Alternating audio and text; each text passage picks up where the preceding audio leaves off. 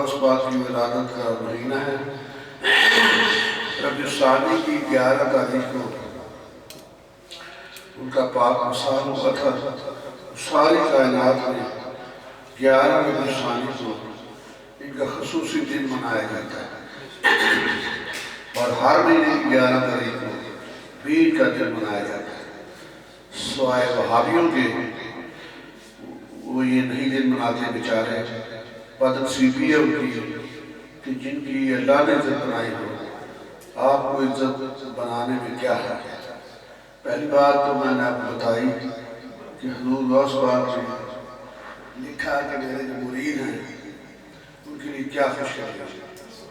پھر حضور غوث پاک نے رسالہ غوثیہ لکھا، جس میں خاص یہ بات کہی کہ لفظ غوث اعظم آیا، جس سے آپ اپنا شرک خیال کرتے ہیں۔ وہ خود خدا نے مجھے کئی دفعہ غوث اعظم سے کہا، جس کی میں ایک دن پہلے آپ کو سنا چکی ہوں۔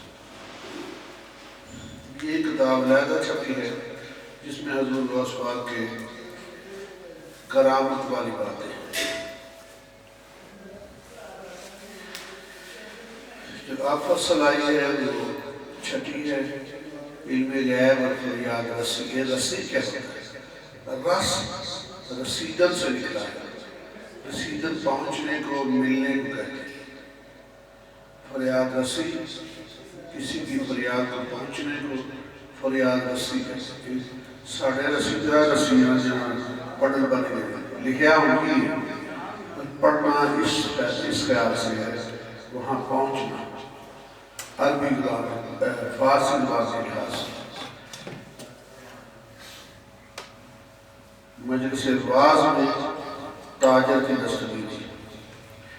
شیخ محمد عبداللہ سے منقول ہے کہ آپ نے فرمایا کہ سیدنا عبدالقادر جیلانی کی مجلس واعظ میں جو مدرسہ بغداد میں قائم تھی، ابو العالی محمد بن علی بغدادی تاجر حاضر تھا۔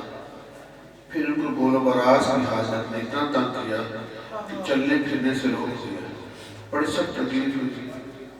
انہوں نے حضرت شیخ کی طرف متوجہ ہو کر فریاد رسی کی کہ میں بڑی تکلیف ہے، پیشاب کھانا نکلنے کو ہے اور میں اٹھ کے جا بھی نہیں سکتا، بتا بھی نہیں سکتا، آپ میری فریاد رسی۔ واعظ ہونے میں کتنے لوگ بیٹھے، یہ سچا بات ہے۔ حضرت شیخ اپنی منبر کی سیڑھی سے نیچے اترائے اور لوگوں کو چیرتے ہوئے اس کے پاس آئے، جو سوائے اس شخص سے کسی کو نظر نہ آئے، اور اپنے رومال سے ان کے سر کو ڈھانپ لیا۔ تاجر کہتا ہے کہ میں ایک دم ایک بڑے جنگل میں پہنچ گیا جس میں نہر ہے، اس کے بعد ایک درخت ہے۔ اس درخت پر میں نے 2 کنجیاں جو میری جھولی میں تھی لٹکا دی، اور خود حاجت سے فارغ ہوا اور نہر سے وضو کیا، 2 رکعت نفل پڑھے۔ جب سلام پھیر لیا تو آپ نے اپنا رومال اوپر سے اٹھا لیا تو کیا دیکھتا ہوں، اسی مجلس میں اور میرے اعضاء پانی سے تازہ، اور حضرت شیخ اپنی کرسی پر گویا کہ وہ وہاں سے اترے ہی۔ جب میں چپ رہا اور اپنی کنجیوں کو گم پایا اور کسی سے ذکر نہ کیا، پھر میں تاجر ایک مدت کے بعد بلاد عجم کی طرف قافلہ تیار کر کے چلا۔ بغداد سے 14 دن تک چلے اور ایک منزل پر جنگل میں اترے جس میں نہر تھی۔ کہنے لگے جنگل اس جنگل سے مشابہ ہے، اور یہ نہر اس سے مشابہ کہتے ہیں ملتی ہے، اور یہ نہر اس نہر سے مشابہ ہے۔ تب اس کو واقعہ یاد آیا اور جگہ کو پہچان لیا اور اپنی کنجیوں کو اسی درخت پر لٹکا ہوا پایا۔ اب یہ باتیں ایسی ہیں، وابی دے وابی چنگے بلے سنی میں تیار اسی نہیں مان سکتے ہیں، یہ سب آگے حضرت شیخ عثمان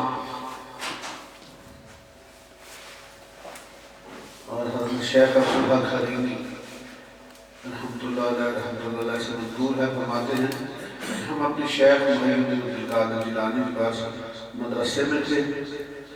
آپ کھڑے ہوئے کھڑاوے پہنے ہوئے تھے. وضو کر کے دور کر نماز پڑھی. جب سلام پھیرا تو للکارا اور ایک کھڑاؤں پکڑ کر ہوا میں پھینکی جو ہماری نظر سے غائب ہو گئی. پھر دوبارہ للکارا اور دوسری کھڑاؤں پھینکی، وہ بھی ہماری نظر سے غائب ہو گئی. پھر آپ بیٹھ گئے. کسی نے جرت نہ ہوئی کہ آپ سے پوچھے. پھر آپ 23 روز بعد بلاد اعظم سے قافلہ آیا. اس نے کہا کہ ہمارے پاس شیخ کی نظر ہے، آپ نے دینے کی اجازت دی. تب انہوں نے ہم کو ضیائی اور ریشمی کپڑے اور سونا اس شیخ نام کے حضرت دونوں کھڑانے دی. جب ہم نے اس روز اپنے پھینکے تھے، ہم نے ان سے پوچھا تمہیں یہ کھڑاوے سمجھتے ہیں؟ لکڑ کی چپلی ہوتی ہے اس کے اوپر کپڑا سا لگا ہوتا ہے، اس سے چلتے ہیں. پرانا درویش لکڑ میں کھڑاوے کہتے ہیں. سمجھ لگی تھوڑی؟ بنا کے دکھاؤں. چل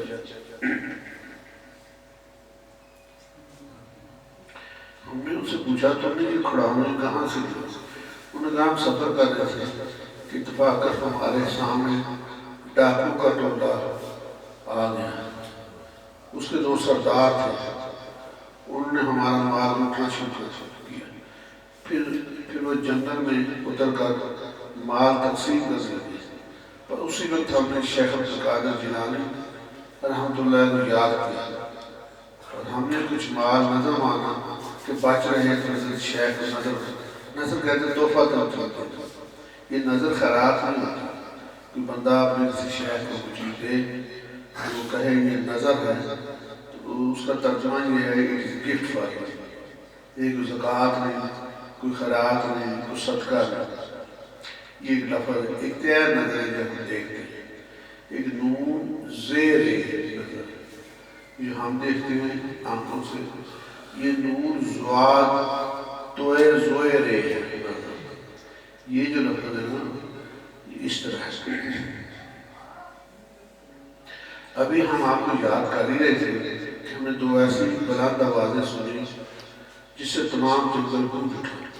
پھر وہ ہمارے پاس آئے اور کہا کہ اپنا مال واپس لے جاؤ، نہ جانے ہم پر کیا آفت آ پڑی. پھر وہ ہم کو اپنے سرداروں کے پاس لے گئے جو مرے پڑے تھے. ہر کے پاس ایک کھڑاؤں پڑی تھی جو پانی سے تر تھی. تب ہم نے اپنا مال لیا اور کھڑاؤں بھی ساتھ لیا. کتنے بھی بندہ غوث پاک کو پکارے تو مان کرتے. اگر یہ وہابی مان لیں کہ غوث پاک کو جہاں بھی پکارے آ جاتے ہیں، انہوں نے رہتا بنایا ہے والا تو ختم ہو جائے گا. تارک میروں کے بیتا ہے اور جارہ ساری مسئولی ہے کس نے ٹائے چڑھ کے ہوئے انہوں نے ملے آ گئے. مڑ کے گلان تقرینا سنیاں نہیں کرتا ہے. اس سے اوسمہ لے لائے جانے رائے بڑا ابراہیم مسجد سے پھر نسائی مسلمان بنا تاڑا کا شوق ہے جہاں تھا میری لجاز سے چلے جائے. بڑے کام کی چیز ہے تبلیغ کی بات. کرامات پر 22 ڈوبتے جہاز کو ترابط. ایک روز آپ اپنے مدرسے میں درس و تدریس میں مشغول تھے جو کہ اچانک آپ کا چہرہ سرخ اور اپنا ہاتھ چادر کے اندر کر لیا. کچھ دیر بعد جب باہر نکالا تو آستین سے پانی ٹپک رہا. بابا آپ کے جلال سے مرغوب ہو گئے اور ادرا کرنے کا سکتے. اس واقعے کے 2 ماہ بعد کچھ سوداگر بحری سفر کر کے بغداد پہنچے اور بہت سے تحائف لے کر سینر غوث اعظم رحمۃ اللہ کے حاضروں میں آپ نے طلباء کے سامنے اس کا ہاتھ پوچھا. سوداگر نے بیان کیا کہ 2 ماہ ہوئے ہم پر سکون سمندر میں سفر کر رہے تھے کہ اچانک اندر تیز ہوا چلنے لگی اور سمندر میں ایک ہولناک طوفان برپا ہوا. ہمارا جہاز گرداب میں تھا. گرداب ہوتا ہے چاروں طرف سے موجود جسے ڈھانپ لے اسے گرداب کرتا. میں پھنس گیا اور ڈوبنے لگا. اس بے اختیار ہماری زبان سے کلمہ یا سید قادری جیلانی نکلا. ہم نے دیکھا کہ ایک ہاتھ غیب سے ممتاز ہوا. اس نے جہاز کو کھینچ کر کے نعرے لگا دیا. طلباء نے اس واقعے کی تاریخ پوچھی تو وہی تھی جس روز کہ آپ کے بھیگی ہوئی آستین اپنی چادر سے نکالی تھی. سبحان اللہ. آگے شیخ حضرت رحمت اللہ کی دستگیری. یہ آپ کے زمانے کے بزرگ ہیں. حماد شیخ اعظم علی بن برکاتہم بن محمد برکاتہم رحمت اللہ علیہ سے منقول ہے. وہ فرماتے ہیں کہ ہمارے شیخ محی الدین عبدالقادر جیلانی رحمت اللہ علیہ شنیسیہ کے قبرستان سے ایک روز گئے. آپ کے ہمراہ بہت سے فقہا اور علماء تھے. تب اپنے حضرت حماد دباس رحمت اللہ علیہ شیعہ فروشی نمبر پر دیر تک کھڑے رہے یہاں تک کہ سب گرمی ہو گئی. پھر آپ ایسے حال میں واپس ہو پائے چہرہ کے پر خوشی کے اثار. آپ سے طویل قیام اور خوشی کے اثار کے بارے میں پوچھا گیا تھا. فرمایا کہ جمعہ کا روز شبان کے وسط میں شیخ حماد رحمت اللہ کی جماعت کے ساتھ اس لیے نکلا کہ جمعہ کو نماز جامعہ نظافہ میں پڑھی جائے. شیخ حماد ہمارے ساتھ. ہم نہر کے طور پہنچے تو شیخ نے مجھے دھکا دے دیا. وہ شدید سردی کے دن تھی. میں نے کہا بسم اللہ اور جمعہ کے غسل کی نیت کر دی. مجھ پر صوف کا جبہ تھا. صوف کیا ہوتا ہے؟ اون کا موٹے کپڑے کو صوف اون سے بنا صوف کہتے ہیں. اسی سے صوفی بھی نکلا ہے. کچھ صوفی ساری عمر سردیوں گرمی گرم جبہ پہنتے ہیں. انہیں گرمی میں گرمی نہیں لگتی اللہ کی مرضی سے. پر صوف کا جبہ تھا تو میری آستین کتاب کے اجزاء تھے. تب میں نے اپنا ہاتھ اونچا کر دیا کہ اتار نہ ہو جائے. مجھے چھوڑ کر چلے گئے. میں پانی سے نکلا اور جبہ نچوڑا. سردی سے سب تکلیف ہوئی. تب آپ مرید مجھے تنگ کرنے لگے. مجھے آپ نے لیکن آپ نے ان کو جھٹکا اور کہا کہ میں نے ان کو اس لیے تکلیف دی کہ ان کی استقامت کی آزمائش ہے. مگر میں نے ان کو پہاڑ کی طرح مضبوط پایا جو کہ اپنی جگہ سے نہیں ہلتا. پھر سینہ اور سے اعظم نے فرمایا بس آج جب ان کی قبر میں ان کو دیکھا تو ان کو ایک جوہری لباس پہنے دیکھا. ان کے سر پر یاقوت کا تاج ہے اور ان کے ہاتھ میں سونے کے کنگن ہیں اور ان کے پاؤں میں سونے کی جوتیاں ہیں. لیکن ان کا دایاں ہاتھ شرط ہے. میں نے تحقیق فرمایا یہ وہی ہاتھ ہے جس سے میں نے آپ کو دھکا دیا اور نہر میں پھینکا تھا. پھر انہیں معذرت کی اور میں نے اللہ تعالیٰ سے ان کے قصور کی معافی مانگی اور میں ان کے لیے دعا کرتا رہا. اور 5000 اولیاء جو اپنی قبروں میں تھے میری دعا پر آمین کہتے تھے. پھر اللہ تعالیٰ کے ہاتھ میں درست کر دیا جس سے انہوں نے مجھ سے مصافحہ کیا اور ان کی خوشی پوچھی. دشمنوں نے بھی ایسا کیا. یہ ان کے زمانے میں ایک سوداگر شریف مقروضی 14 اونٹوں کا لشکر لاد کر تجارت بھی جا رہا تھا. راستے میں دک و دک سیلاب میں قافلے کو قیام کرنا پڑا. آخر شخص نے قافلہ چلنے کے لیے تیار ہوا تو 4 لدے ہوئے اونٹ کہیں غائب ہو گئے.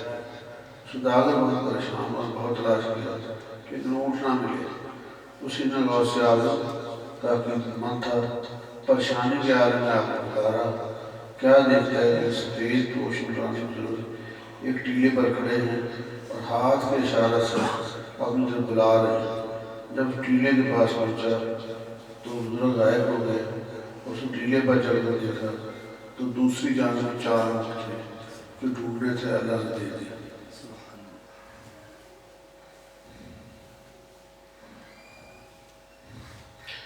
ایک فصل آئی ہے مریدوں کی دستگیری کے بیان۔ حضرت سہیل بن عبداللہ تستری اپنے مکاشفات میں لکھتے ہیں کہ انہوں نے مشاہدے سے دیکھا کہ اہل بغداد میں ایک روز سینہ غوث اعظم کو اپنی جگہ پر نہ پایا تو آپ کی تلاش میں نکلے۔ لگتا ہے کہ واقعہ کو سنا دیا ہوا ہے، یہ وہی ہے جس میں جائے نماز آ کر ٹھہر گئے وہاں میں نماز پڑھی، یہ وہ ہے۔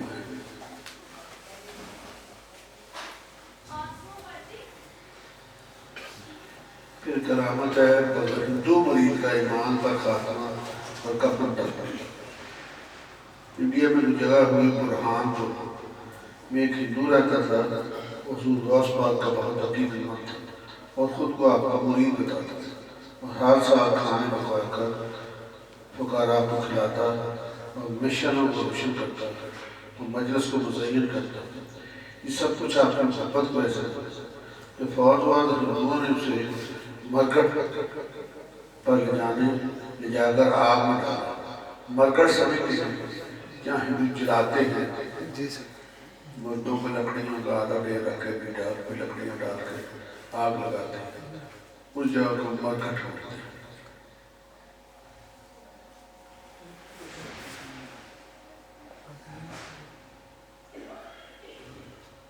لیکن اس کا باغ بھی بیکھا تھا، مرکٹ پر لے جا کر آگ میں ڈالا، لیکن اس کا باغ بھی بیکھا تھا۔ پھر انہوں نے اتفاق رائے سے اسے دریا میں ڈال دیا۔ سینہ غوث اعظم رحمۃ اللہ نے ایک بزرگ کے خواب میں فرمایا کہ فلاں ہندو میرا روحانی فرزند ہے جس کا نام ملتان خدا کے نزدیک سعد ہوتا ہے، اسے پکڑ کر غسل دو اور اس پر نماز پڑھ کر دفن کرو۔ بے شک اللہ تعالیٰ نے مجھ سے وعدہ فرمایا ہے کہ میرے مریضوں کو دنیا اور آخرت کی آگ میں نہ جلاؤں گا اور خاتمہ ایمان پر اور توبہ پر کروں۔ یہ پہلے دن میں مریدوں کی خوشخبریوں میں لکھا ہوا ہے کہ مجھے اللہ نے مہربانی فرمائی کہ مجھ سے محبت کرنے والا ہے، چاہے اس کا کوئی کوئی سور وردی ہے، کوئی چشتی ہے، کوئی نقشبندی ہے، کچھ بھی ہے، اپنے مرشد سے محبت کرتا ہے، لیکن حضور غوث پاک کی محبت دل سے نہ کرے۔ یہ فائدے والے سودا ہے، اور کر لیں تو اچھا ہے، نہیں کریں تو اس کی مرضی۔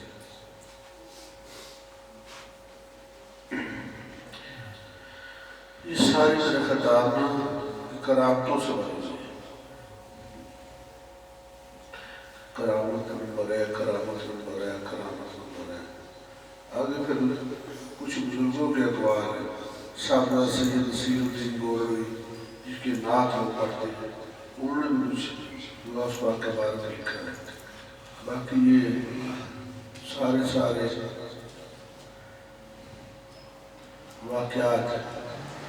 اس میں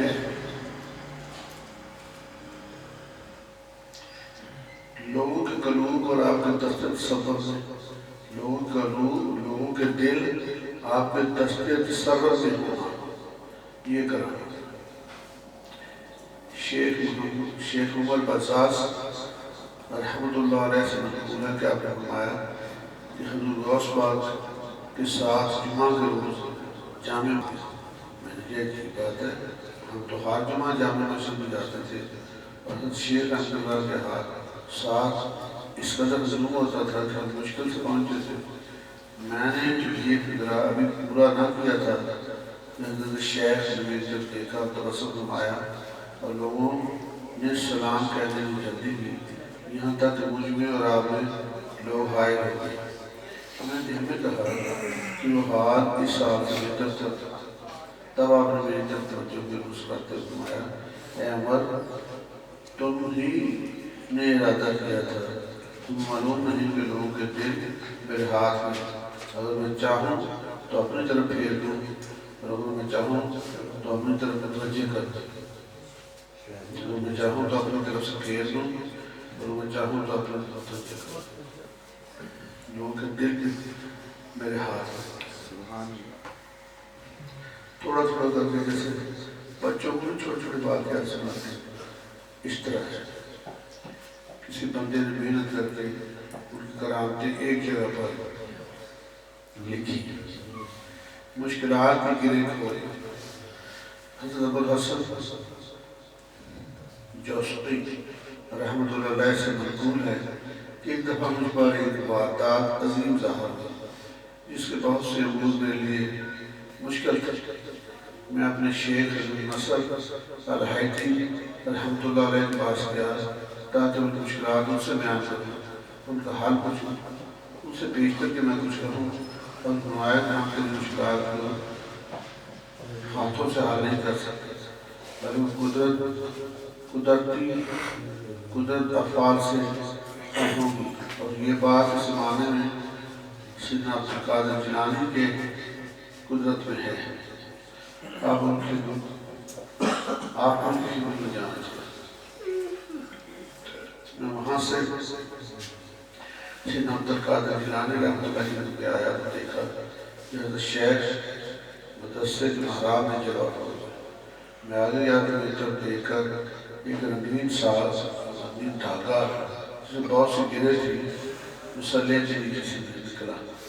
اس کا ایک سرا اپنے ہاتھ میں رکھا اور دوسرا سرا میرے ہاتھ میں دے دیا، اور ہر گرہ کے بدلے جس دھاگے میں سے کھولتے تھے میرے ہاتھ میں یہ گرہ کھل جاتا تھا۔ جب سب گرے کھول چکے اس واردات میں تمام مشکلات آسان ہو گئی اور اس کو پوشیدہ امور پر ظاہر ہو گئے۔ پھر فرمایا ان کو قوت سے پکڑ اور اپنی قوم سے کہہ کہ ان کو اچھی طرح پکڑ۔ پھر میں شیخ حیدر علیہ رحمت کی خدمت میں آیا تو انہوں نے فرمایا کہ میں نے پہلے ہی نہ کہا تھا کہ سید عبدالقادر جیلانی کے پاس جاؤ، آپ لوگ امام ہیں، بادشاہ ہیں اور متصرفین زمان کے مالک ہیں۔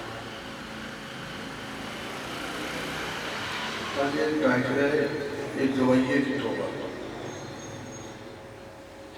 شیخ ابو رضا شیخ ابو رضا رحمۃ اللہ کا بیان ہے کہ حضرت سیدنا غوث اعظم رحمۃ اللہ علیہ عیسیٰ کے موضوع پر بات کر رہے تھے کہ اتنے میں آپ خاموش ہو گئے۔ فرمایا میں نے تم سے صرف 100 دینار لینے کی کہتا ہوں، بہت سے لوگ آپ کے پاس چند 100 دینار لے کر آئے اور آپ نے صرف ایک شخص سے لیے اور مجھ کو برابر فرمایا تم یہ رقم لے کر مقبرہ شریزیہ جاؤ، وہاں ایک بوڑھا شخص پربت بجا رہا ہوگا، اسے دے دو اور اس کو میرے پاس لے آؤ۔ پربت ایک قسم کا آلہ گیا اور 100 دینار اس کو دیے۔ کوئی دیکھ کر چلایا اور ہوش ہو گیا۔ جب ہوش میں آیا تو میں نے اسے کہا جیسے سیدنا عبدالقادر جیلانی تم کو بلا رہے، وہ شخص پربت اپنے کندھے پر آ کر میرے ساتھ چل رہے۔ جب ہم آپ کو پہنچے تو آپ نے اسے فرمایا کہ ہم اپنا قصہ تفصیل سے بیان کریں۔ تو حضور میں اپنی صغر صدی چھوٹے ہیں صغر صدی بڑھاپے میں صغر صدی میں بہت عمدہ گاتا جاتا تھا اور لوگ بڑے شوق سے میرا گانا سنتے تھے۔ جب بڑھاپے کو پہنچا تو لوگوں کا اتفاق میری طرف سے بہت کم ہو گیا، اس لیے میں عہد کر کے شہر سے باہر نکل آیا کہ اب میں آئندہ صرف مردوں کو اپنا گانا سناؤں۔ میں اس اسلامی قبرستان میں پھرتا رہا، ایک مرد ایک شخص نے قبر سے سر نکال کر کہا تم مردوں کو اپنا گانا کہاں تک سناؤ گے؟ پھر مجھے نیند آ گئی۔ پھر میں نے اٹھ کر یہ چند اشعار ترجمہ الہی قیامت کے دن کے لیے میرے پاس میں سامان موجود اس کے نہیں کہ دل سے امید امید مغفرت رکھتا اور زبان سے تیری حمد و ثنا کرتا اور کل امید رکھنے والے تیری بارگاہ میں کامیاب ہوں۔ اگر میں محروم رہ جاؤں میری بدقسمتی پر افسوس۔ اگر نیک لوگ تیری بخشش کے امیدوار ہوتے تو گناہ گار کو کس کے پاس بنا سکتے؟ میرا بڑھاپا قیامت کے دن اس درگاہ میں میرا شفیع بن جائے۔ امید ہے تو مجھے اس کا لحاظ کر کے دوزخ سے بچا لے۔ میں کھڑا یہی اشارہ پڑھ رہا تھا اتنے میں آپ کے غلام نے آ کر یہ دینار دیے اور میں گانے بجانے سے طائب ہو کر خدا کی طرف رجوع کرتا ہوں اور پھر میں نے اپنا بدن توڑ ڈالا۔ مجھے حضور غوث پاک علیہ رحمت نے سب سے مخاطب ہو فرمایا کہ جب اس شخص نے ایک لاکھ لفظ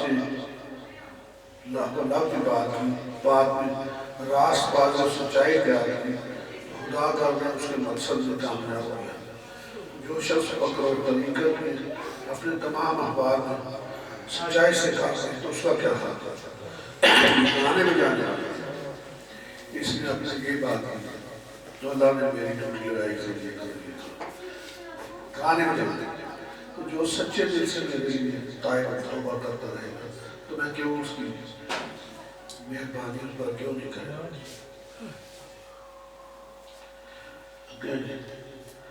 سیدنا عبد الوہاب رحمت اللہ کا بیان ہے کیا فرماتے ہیں ایک دفعہ والد ماجد سیدنا غوث اعظم رحمت اللہ سب بیمار ہم ان پاس بیٹھ کے رابطہ ہوئے ہماری حالت دیکھ کر ہمیں فرمایا ابھی مجھے موت نہیں آئی کیونکہ میری پشت میں یحییٰ نامی ایک لڑکا ہے۔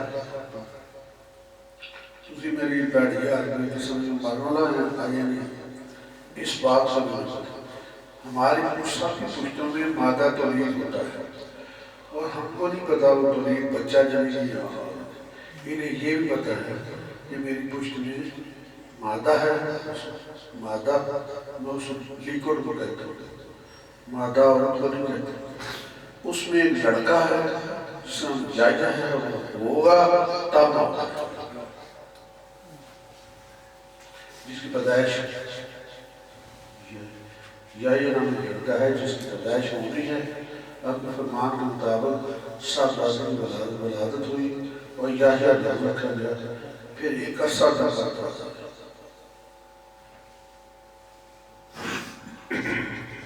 چھوٹے چھوٹے پیارے سے بچوں کو چھوٹی چھوٹی کہانی اس لیے کتنی ایڈی بڑی کتاب بن گئی ایک جگہ جتنے لکھے کبھی کسی سامنے سے اس بندے نے محنت کرتا یہ تھوڑا بہت لکھا ہے یہ نہیں پڑھا ہے کہ چسکا لگایا کہ تسی بھی کہنا کہ کرامات ساڑھے عرض میں چاہیے ایڈیاں کرامات ہونے پراسینہ بہے سامنے چار کریے کچھ نہیں در بھی ہونا چاہیے تاڑ دل سے جیب جیب خیال آنے اینا کر گیا ہے اسی بھی تاڑ سے جینے مارنے ہیں بارشیں دل میں چاہیے اللہ نے اس لیے اور ملتے نہیں پتا بار ہے مستقل یہ سننے کی حد تک ہے بہتر یہ ہے کہ مان جائیں کوئی بھی واقعہ سن پر نہیں خیال دل میں حاضر نہ لائیں اینج نہیں ہو سکتا ان کی باتیں سن کر آپ نے کبھی دل میں خیال نہیں لایا